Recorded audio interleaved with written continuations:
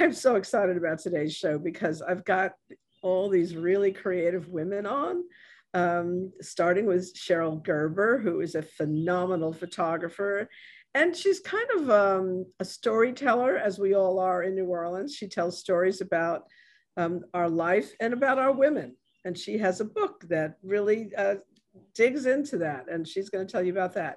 Anita Ubre is many things also. And I noticed the first word she said was grandmother, but she's also a baby doll. And oh my God, what would New Orleans be without our baby dolls? So we're gonna talk about the creativity of our women in New Orleans and how Mardi Gras and our street culture, our second lining, our Mardi Gras Indians, our balls, and all of that is affected by our women, but how we also affect the city in a more socio-political way as well.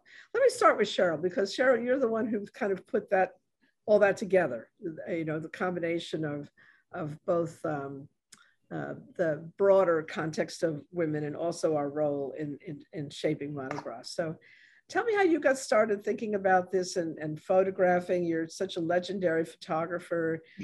It's seen almost every day in The Advocate, but doing so much beyond that. So yeah. Well, thank you. I got the idea for the book while I was shooting the Women's March back in January 2017. If you remember that, I'd photographed a lot of protests. I'd never seen that many people come out and protest in New Orleans for anything. And, you know, I got home and I was looking at the photos and it made me cry, thinking that all these women and their partners and children were out there marching for women's rights. And I thought, you know, I don't think anything's ever been done about any of the women in New Orleans, like a book about New Orleans women. So I started Googling New Orleans, notable New Orleans women. And a regular site came up on Wikipedia of notable New Orleanians. And I started scrolling the list. And outside of Ellen DeGeneres and Leah Chase and Irma Thomas, it was 90% men on the list. And I realized, like, women have not gotten their due. So I thought I would just highlight maybe 50 women. But then I started noticing that there were categories. You know, you've got socialites that are philanthropists, you've got business women. Then, of course, baby dolls. The resurgence of baby dolls was so huge over the last few years. I had to have a chapter on that. And Mardi Gras Indian Queens have played large in the last few Super Sundays that I just see a lot more of women out there now than I used to 20, 30 years ago. So we put the book together, and fortunately for me, women like Anita, who do, you know, so much for the community, were, you know, eager and willing to be involved with it. So we came up with this very nice book. That's great, and I love that cover. If that isn't baby doll, I don't know what is. So, but tell me about the process. And as you started to do that and talk with women and photograph them, what did you learn? What was your takeaway? What surprised you as you started really communicating with so many women in the city? The biggest surprise to me came is how underrepresented women have been, not just with the street culture, but like with activism. You know, it was always, whenever I would go to a public school, it was the women who were at these meetings and fighting for their children. You go to criminal justice meetings, it was always the women out there trying to fight for the children. And it just really surprised me how little women have been represented in the media, including in my own photography. When I started looking through my own photographs of assigned photos, I realized, yeah, I like to take pictures of beautiful women on the streets, but I hadn't been assigned that many photos of, you know, women to be in newspapers and magazines like the men. So, and I wanted it to be very inclusive. I even included some strippers in the book, some burlesque dancers, because I wanted it to be a broad range of everybody, because a New Orleans woman is so many different things. And Anita can tell you, I mean, she's in baby dolls, mufaladas. She works at a magazine, right? You work like... Yeah, I write for Breakthrough Media magazine as a freelance writer. So. And you mentioned HR, so you do human resources also, so you have a serious professional responsibility. I think HR is kind of scary stuff, so I mean, it's important. Hire, fire, and whatever comes in between those things, retention. Yeah, I'm in hospitality. I'm an HR director at a French Quarter hotel. I've been in hospitality and tourism pretty much my entire career. Started as a job, and 26 years later, it's a career. Still here. Yeah, that's interesting. So, all right. So let's talk about you for a minute, Anita. So a few minutes. Tell me how you juggle those different roles. Those are very different roles, you know, from the HR responsibility, which is, that's as they say sometimes in New Orleans, that's serious as a heart attack. I'll never forget the first time I heard that expression. I think it was Daryl Cezanne who said, "I'm serious as a heart attack about this." I said, "Ooh, that sounds really serious." So I learned that expression. But so that's pretty serious stuff. And then on the other hand, you know, muffaladas and baby dolls, you can't get more free of the limits of the real work world, daily work world than that. Although, I mean, you have to organize that too, right? So there's work involved in that. So tell me about how you juggle those different roles. It's well, you know, it's not only a Monday through Friday job. You know, I'm on call on the weekends and at night. You know, if an employee gets injured or, you know, something happens to one of the employees, I'm on call 24/7. But you know, thank goodness for cell phones. They're little miniature computers, so I can work pretty much from anywhere. And you know, after 5, I design my costumes, and like you said, you know, it's a lot of organizing events and parades. I belong to the Lady Rollers Social Aid and Pleasure Club as well. And we have a couple of big events that we do throughout the year. Muffaladas on Tuesdays at 6 o'clock. You'll find me at a meeting every Tuesday for the last 12 years. Oh my goodness. I'm meeting and dancing and organizing parades. I've served on the board for a number of years. The board is called the Hot Plates. Then I have my own baby doll group, the Mahogany Blue Baby Dolls. And I also participate with 20 some odd other baby doll groups in the city. We come together under the umbrella of the Baby Doll Sisterhood, and we organize community service efforts. We celebrate one another with monthly birthday parties. We come together to enjoy one another, support one another, uplift one another, teach one another. And we're also bringing in the next generation of young girls and young women and teaching them, you know, how to conduct themselves, how to apply for a job, how to, you know, be a responsible young woman. So Baby Doll Sisterhood. That's what I thought you said. Okay. So I get the core people, and I get the next generation of girls. What about senior ladies who can't quite march a mile, but you know, lately my husband and I have been doing Mardi Gras with a what do you call the pedal guys? A pedicab. A pedicab. We hire a pedicab. And we tool around the quarter in a pedicab, and we catch the parade here and the parade there. But can't we have a senior? Maybe I have to organize it, but I got too many other things I'm organizing, so I don't want to do it. Somebody else can do a baby doll, and I don't even want to use the word senior. I have to think about this. But you know, something with maybe pedicabs or some other vehicles where we could, you know, float like things that we could maybe, you know, get in the action without having to march a mile. I couldn't do a march a mile. My back is too crummy.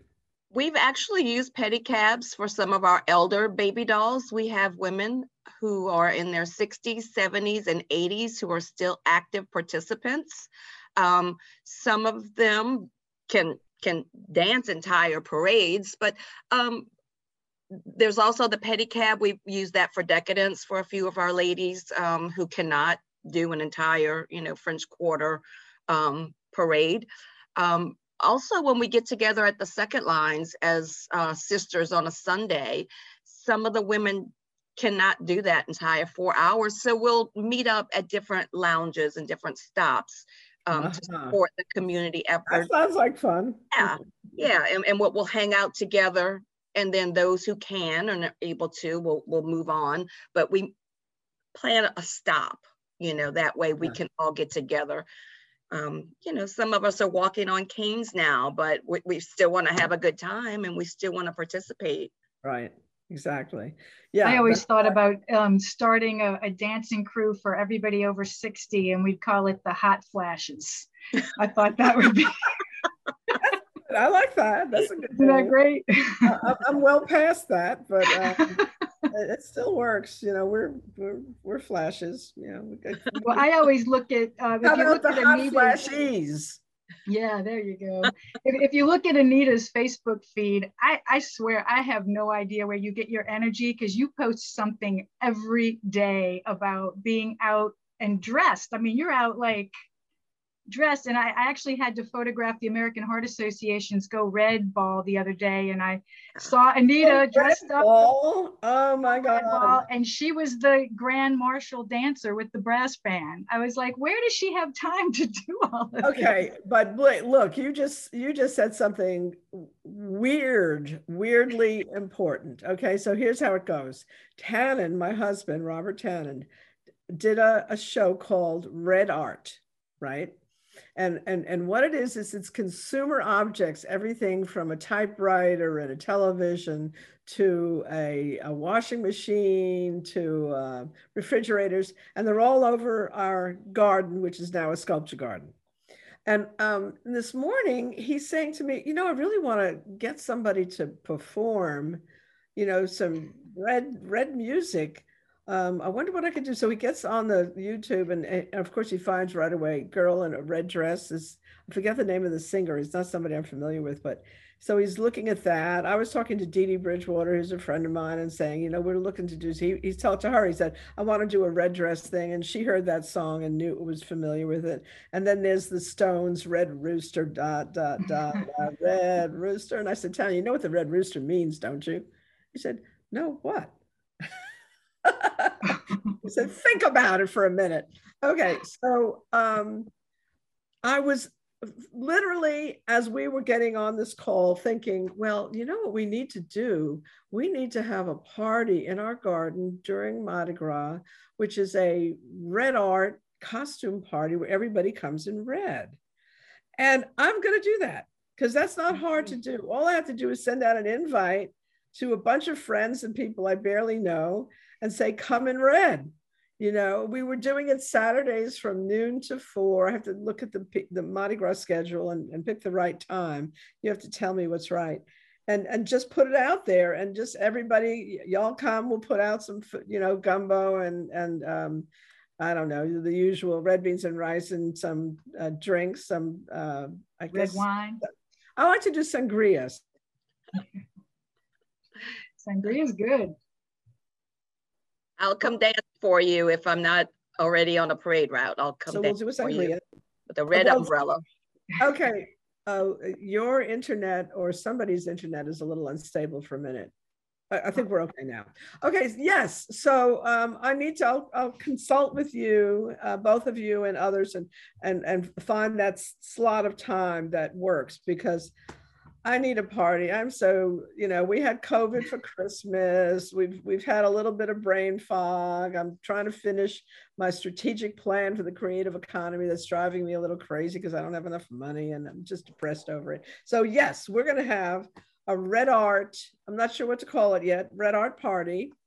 And y'all are invited. You're the first to be invited. And but it's just so funny that you said red ball. I had no idea there was a red ball. Oh, so, they were all dressed in red. That's for sure. Man. Do you have pictures of it, Cheryl? Well, I don't have any handy, but I was going to show you. We've got from my book. We've got, this is Scout Queen Lashime Brown.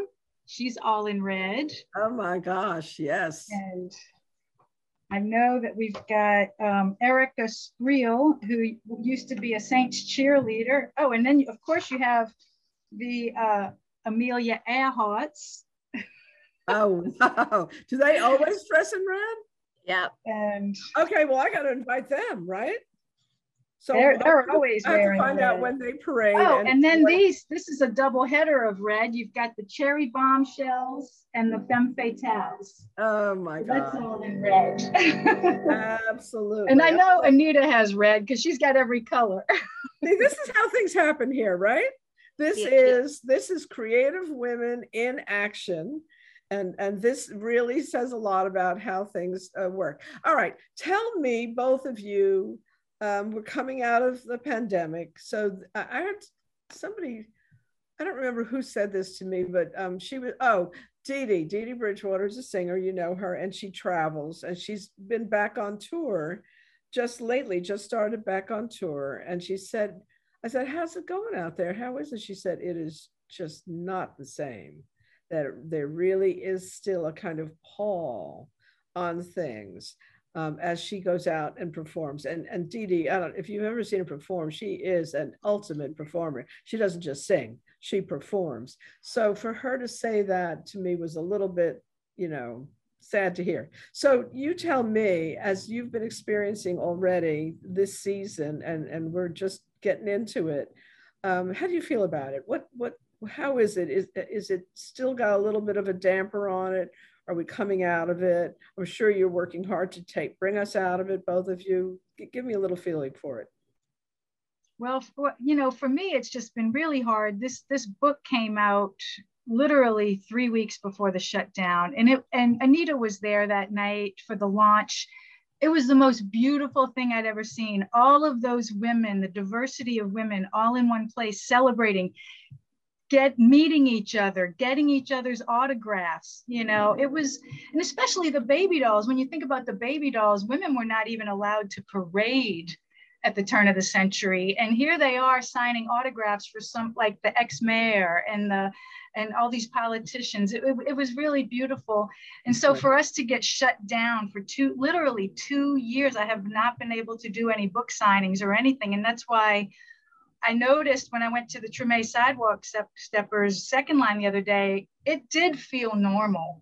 It felt like I think people had just had enough of being cooped up, and with the blue skies and it was just so beautiful. Yeah.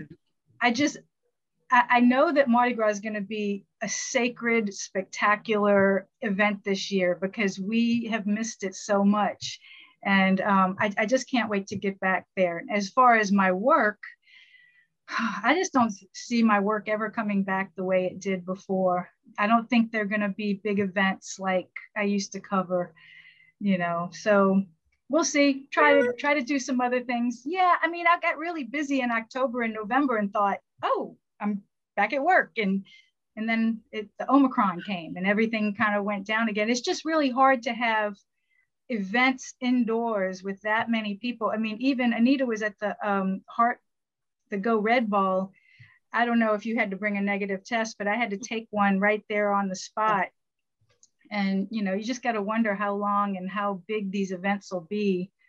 Eventually, I think we'll get back to it, but, it won't be too soon for me. Here's my prediction. And I have been on the conservative side on all of this. I went to an event in December, I tell everybody this, mid-December 2019, up to Arkansas for the opening of a project up there similar to the Contemporary Arts Center, and the opening of it. And I wore a mask on the plane. And this was December, I think, 17th, and nobody else was wearing masks yet because we barely knew there was anything out there in December. But I'm kind of a news junkie and a weather girl, and I just watch these things, and I didn't want to, and I figured, okay, I'm going to Bentonville where the headquarters for Walmart. So people are coming from all over the world, especially from the Orient, from, you know, China and Asian countries, and say, you know, I'm going to wear a mask. You know, I'm just going to wear a mask. There was not another soul in that airport in Houston. And that was the other thing. The connection was through Houston. So I know I was going to run into people from internationally there. And I wore a mask. And then we celebrated Mardi Gras on our porch, watching people go by on Esplanade in their costumes. Yay, hey, Mardi Gras, but not stepping off the porch. But I think that second line was enormous. The Treme second line was enormous. And I was just talking to Carolina Gallup, who you had reminded me about, Cheryl, and she was, you know, groaning a little bit about not having enough time to make costumes and ball gowns, but how she was being inspired by the people she was teaching, and she was thinking about Zulu. I said, okay, you need to promise me that you're going to do it. You make that gown and you go to Zulu.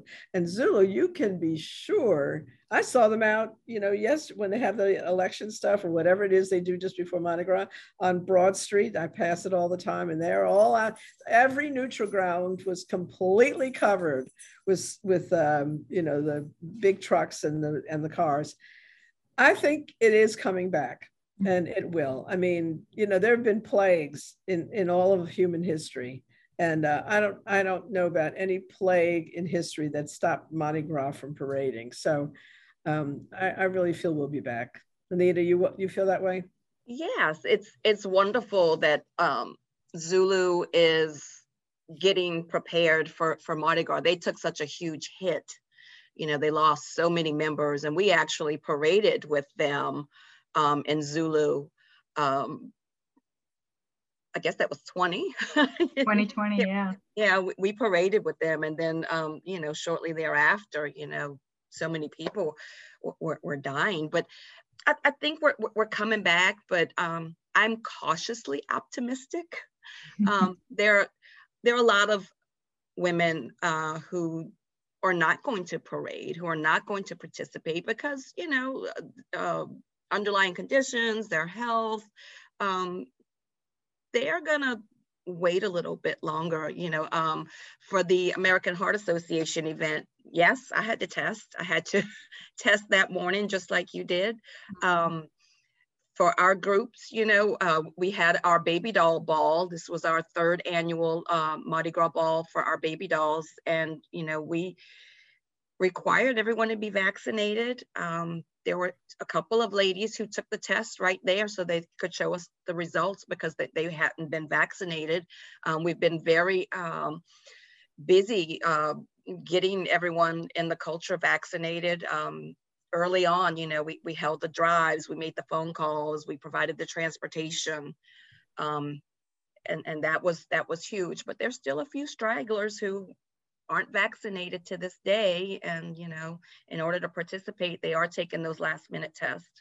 But I think it's going to come back. It's going to take a while. It's going to be different, like Cheryl said. It's going to be different. It's different already. I think because you know, my husband and I both did have our Omicron Christmas. You know, we got hit and got through it, and I have a little bit of lingering symptoms, but I guess I feel a little bit of a, I don't want to say it's cavalier, and I don't want to say it's release, but I'm going out. I am, you know, I have not done Mardi Gras for the past 2 years, 3. Well, is it 3? No, 2. But, you know, as of that, right after that December plane trip, I just hunkered down and have been hunkered down ever since, but I'm going to get out there. I need to find out, I'm white. Okay. Can I be a baby doll? You can be a baby doll. Can I want to be a baby doll. And I have a wonderful, incredible baby doll dress that I just happened to have from my New York days. You know, there was a designer who made this very sparkly, bright, neon pink short dress, and you know, I've looked at it several times and not had the guts to wear it, but I think with some black tights on Nice. my legs, I could It's do it.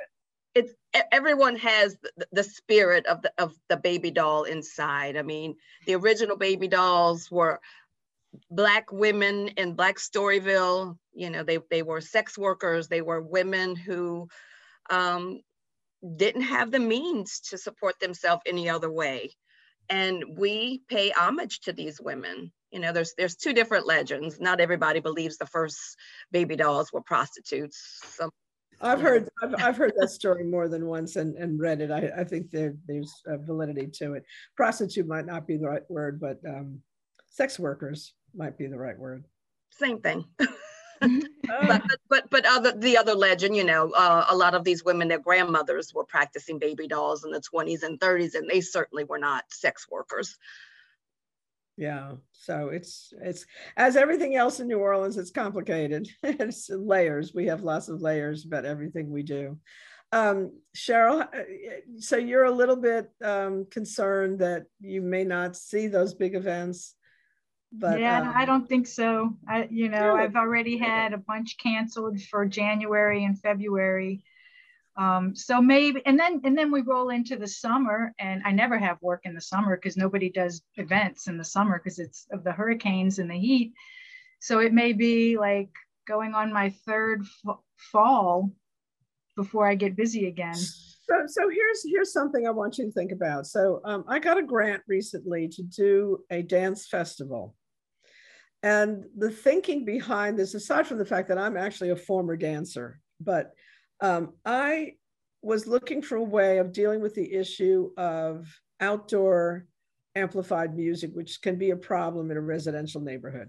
And rather than just being opposed to it, I can't be opposed to live music outdoors in the city of New Orleans. You just can't be opposed to that. So I said, where's the solution? And I said, the solution is for us to work with the neighborhood groups and identify places where you could have amplified music where it's not going to do harm. So it's finding locations that do no harm. So I kept thinking about, okay, how do I do this? How do I get this off the ground? How do I make it happen? And then the whole dance thing just kind of, I don't know, came back to me because I forget that I was a dancer because I can't dance quite the way I once did when I was both a practicing modern dancer and also for a few years a go-go dancer when I was first out of college in New York. Oh yes, I did that. Not in a cage, just on the dance floor. I danced with, what's her name? The woman who was the star of Fame. Do either one know? Debbie Allen? Yes. No. Yeah, that's right. So she and I danced together in a club called the Limelight in Lower Manhattan, in the Village, actually.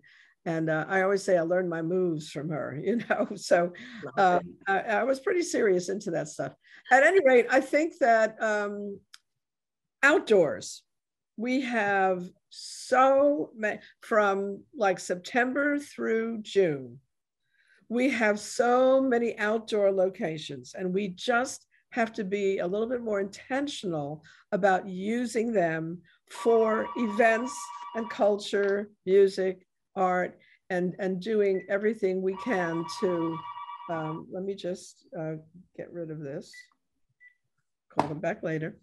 I think that if we think about how to better use our little parks, our little empty lots, but work with neighborhoods to choose them. And I think the idea, again, of spreading things out around the neighborhoods of the city is really, really important. That was talked about and happened a little bit during the pandemic. And now we just have to kind of, develop that further intentionally. And I said, okay, let's find those spots and work with the neighborhood organizations that would be opposed normally to the outdoor amplified music, and see if we can't make it work. So my dance festival that I got a grant for, the first one is going to be based on sort of, our roots and legacy dancing.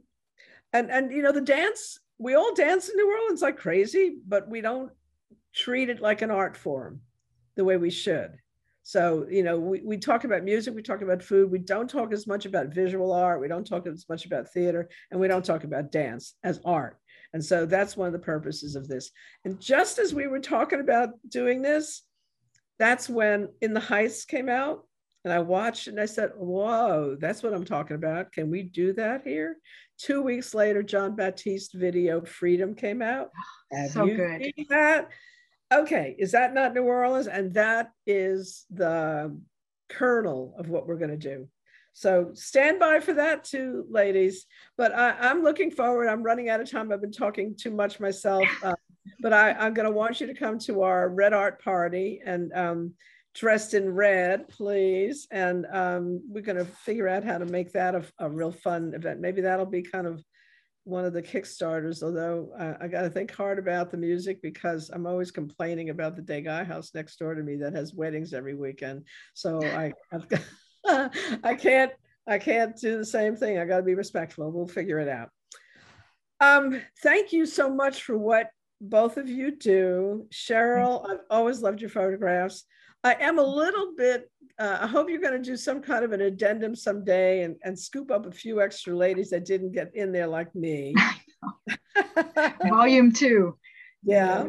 And Anita, I respect the responsibilities that you have, both in your day job and in your fun job.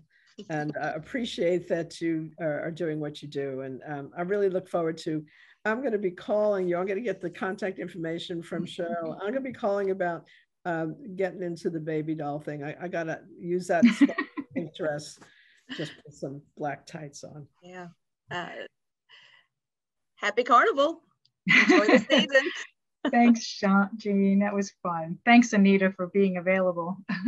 I appreciate you both being available. And I really didn't know what I was doing this week because I was so distracted over the weekend. Just things that were going on. And I appreciate you both participating and right now and always. So look forward to being with you soon. And Cheryl, you send me pictures from your book. I will. And definitely some of that red stuff. And Anita, if you've got some pictures, I mean, I run a lot of stuff in my scenes section in our newsletter that we put out the day before the show. The show will air Friday at noon, by the way. And you know what? I'm going to use this as my close. I may have a little extra time in the show. And if I do, we're going to be playing some videos that this wonderful photographer, cinematographer, William Sabrin. I don't know if you know him, Cheryl, he's fantastic and he's Cuban and he's done a lot of footage of conga lines in Cuba. And I'm going to see if I can't pack those into the show at the end. So I'm going to say goodbye to not just you guys, but to my audience for Crosstown Conversations. This is Jean Nathan.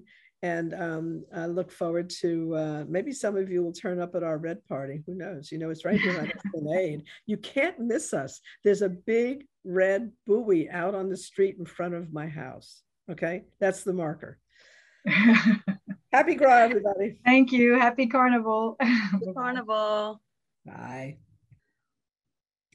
All right, everybody. Now we're going to talk with one of my favorites. She's one of my favorite creatives. She's a designer, an educator, oh my gosh, a hat maker, a stylist. I mean, she's just a creative. She's a classic creative in the city of New Orleans.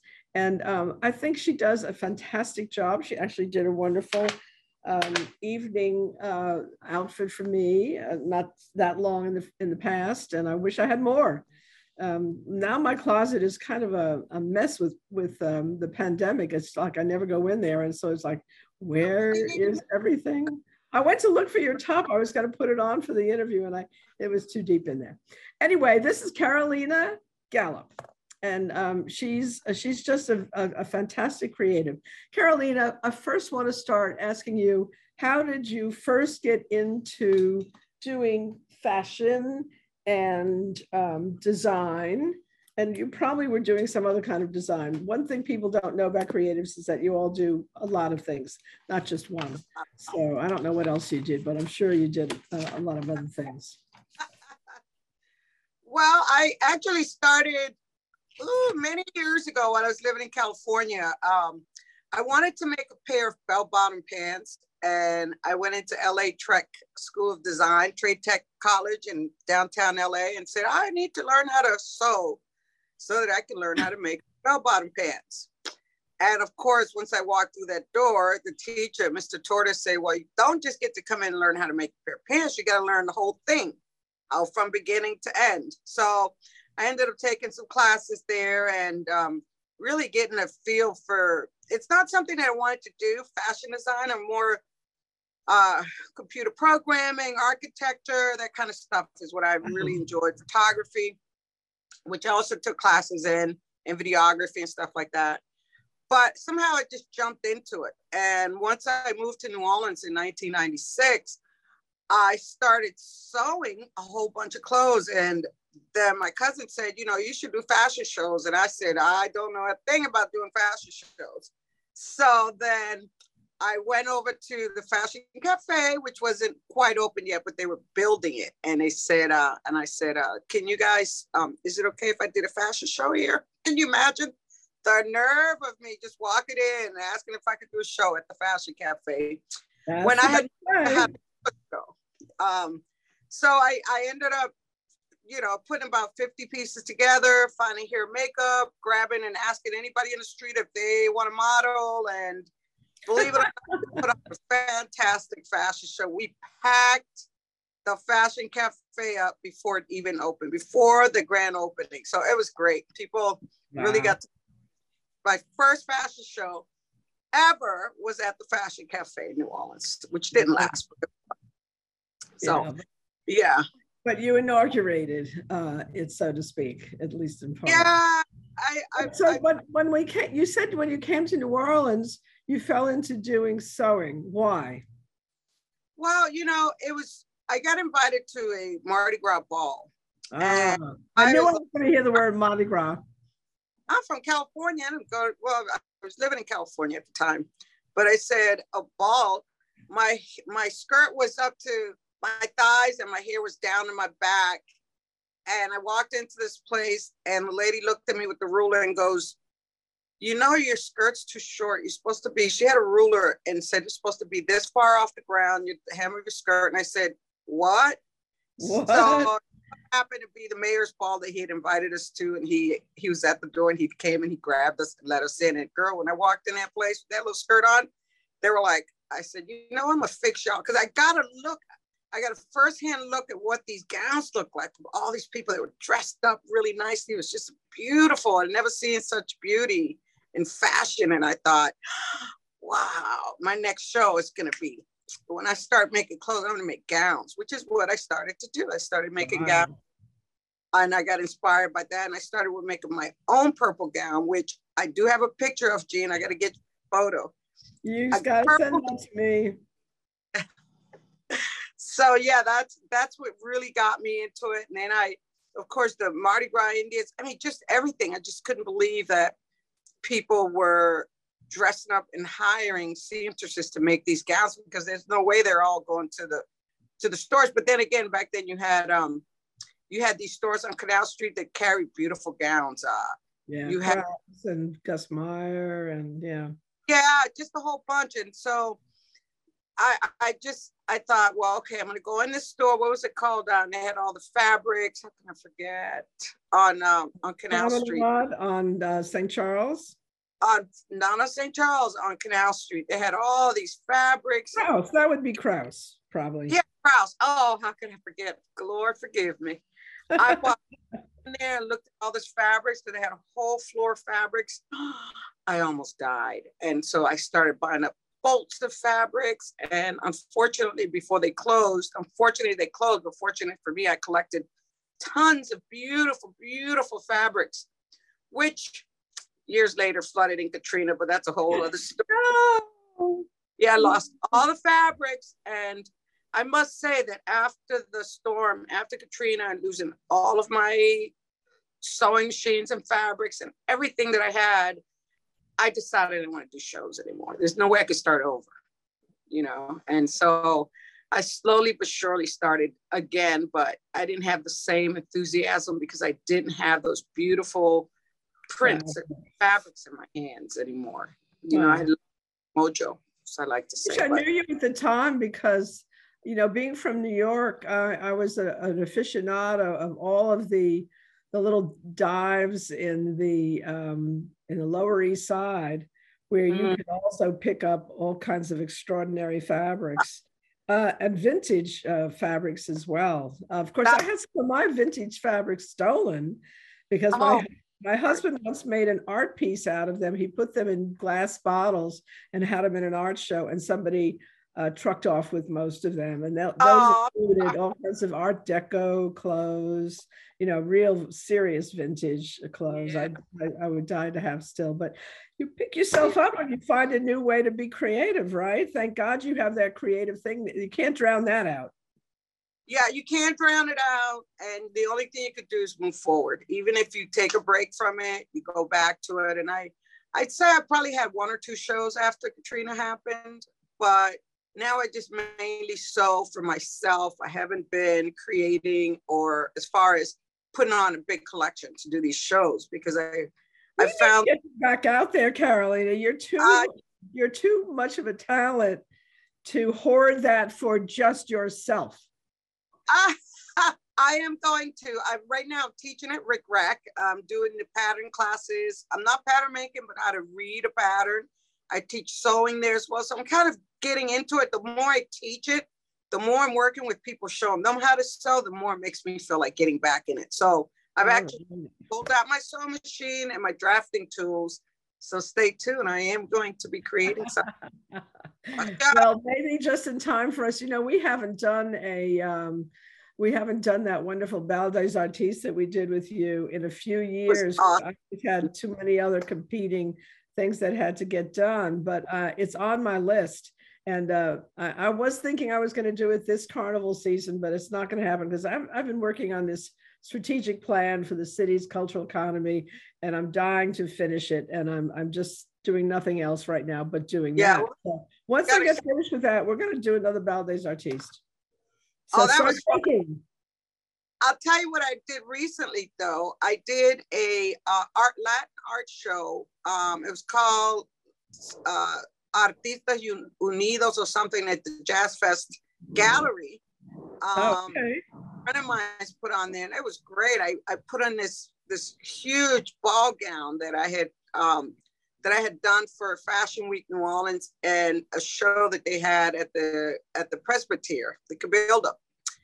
And so I used that same gown and I entered it. And wow, that really inspired me too, to see people's faces light up and go, oh, you made this? Wow. You know, I like that feeling. I got to admit, I love the feeling of people looking at you like, I had that feeling for a Hermes ball when I wore my blue tarp gown that had been made for me right after Katrina, and that was a blast. People got a very big kick out of that. Wow. Yeah. And you remember when people were doing clothes out of blue tarp? That was a lot of fun.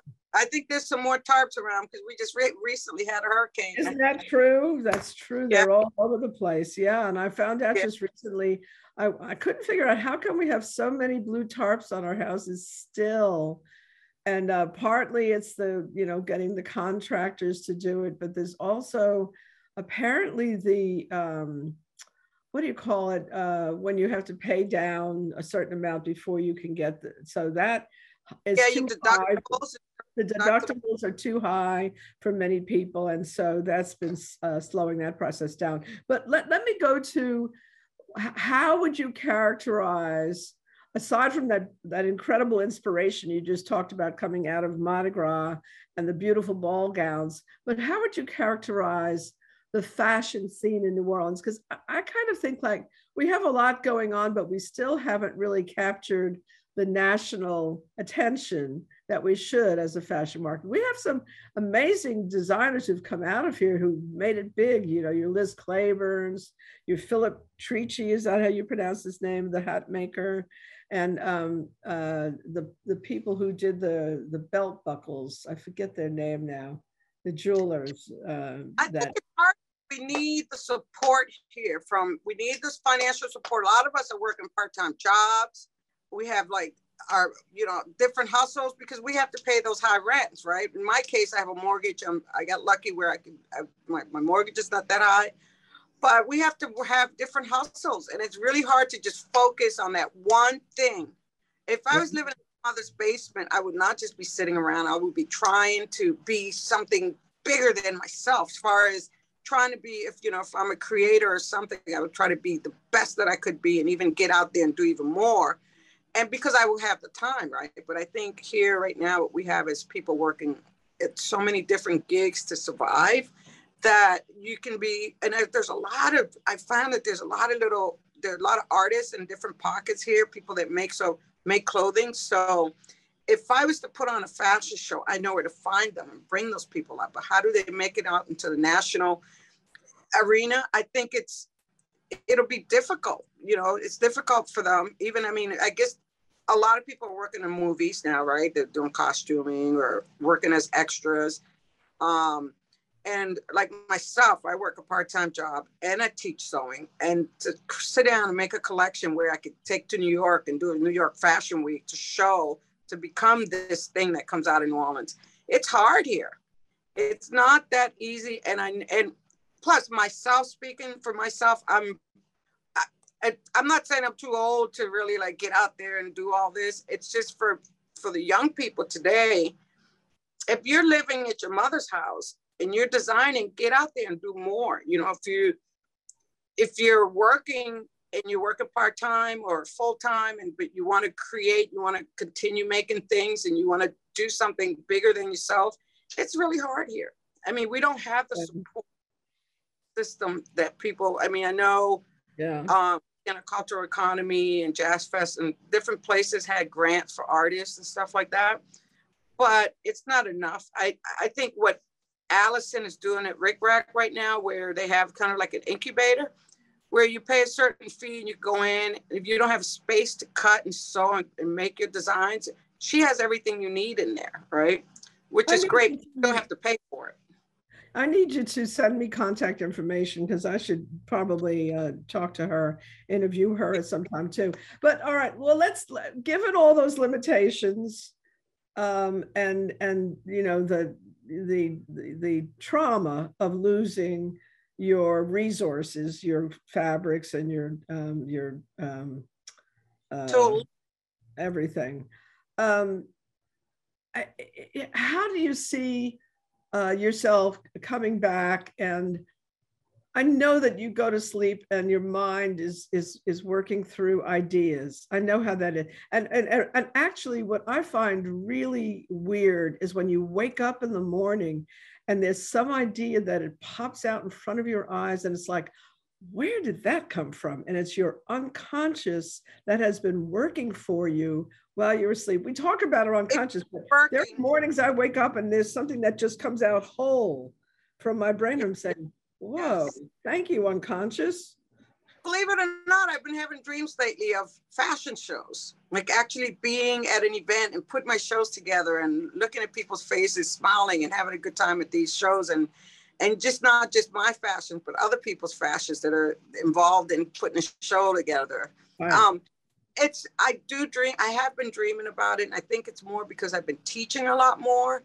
And when we make a garment, when I'm teaching somebody how to sew and we actually make something, I go, wow, I'm sitting here teaching people how to sew. I should be at home sewing myself.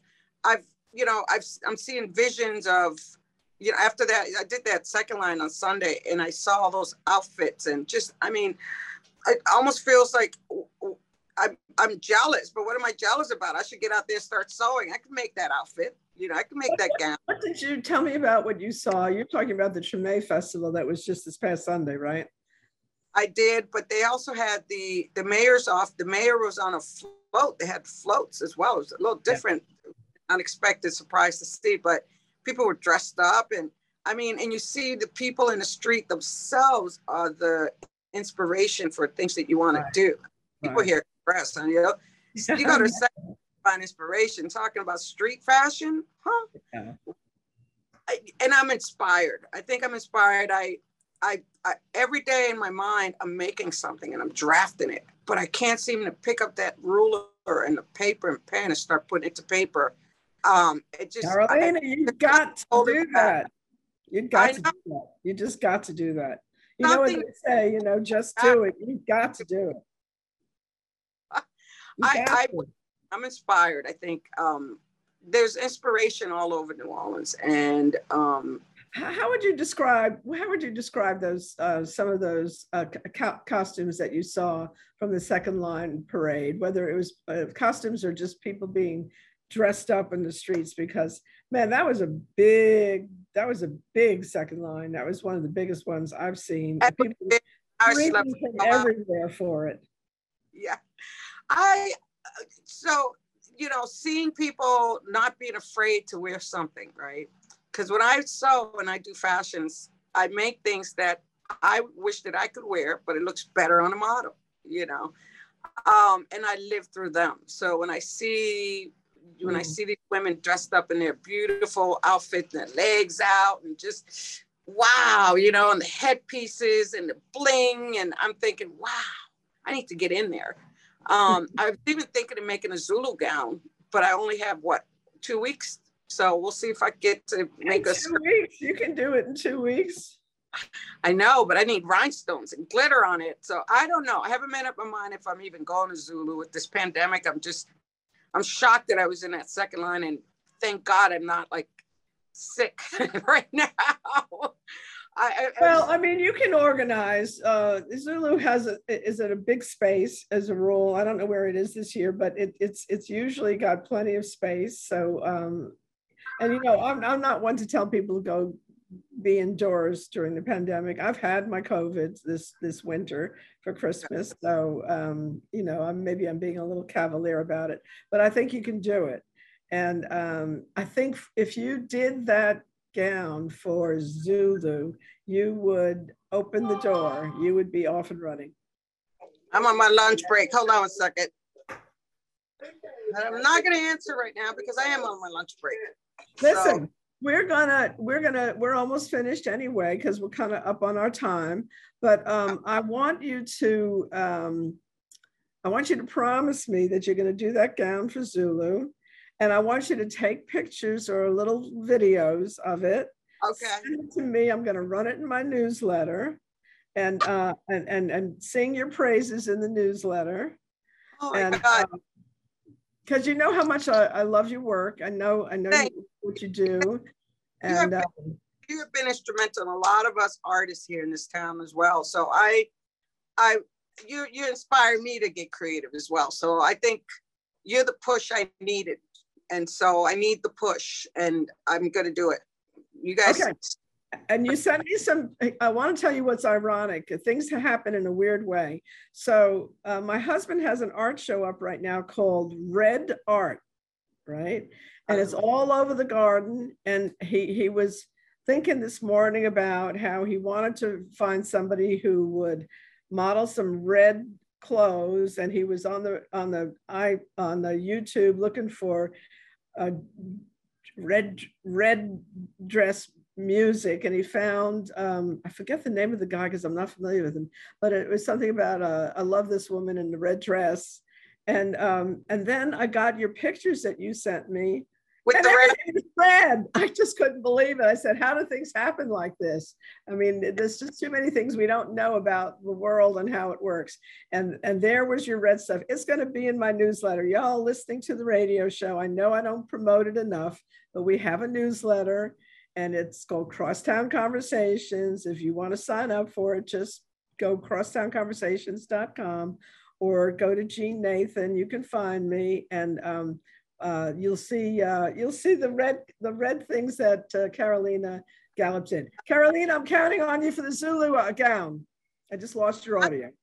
Huh? That was a recycle piece I did for Rick Rack for one of their fundraisers, actually. It's gone. It's an auction. Somebody bought it. So. Well, it was great to see it. As my husband was talking about it. Rick Rack, you send me information about Allison. I want to check in with her. I will. Okay, but, good. I'm going to look for your picture in the paper for Zulu. Okay. Right. King is my ex-neighbor in the lower ninth, so I got to call him to get a ticket. All right. It Later. won't be hard. You get in there. Thank you so much. You have a great, great Mardi Gras, great carnival season. You too. Thank you. Arlene. Be creative. Bye. So G. Nathan for Cross Town Conversations and WBOK. Enjoy.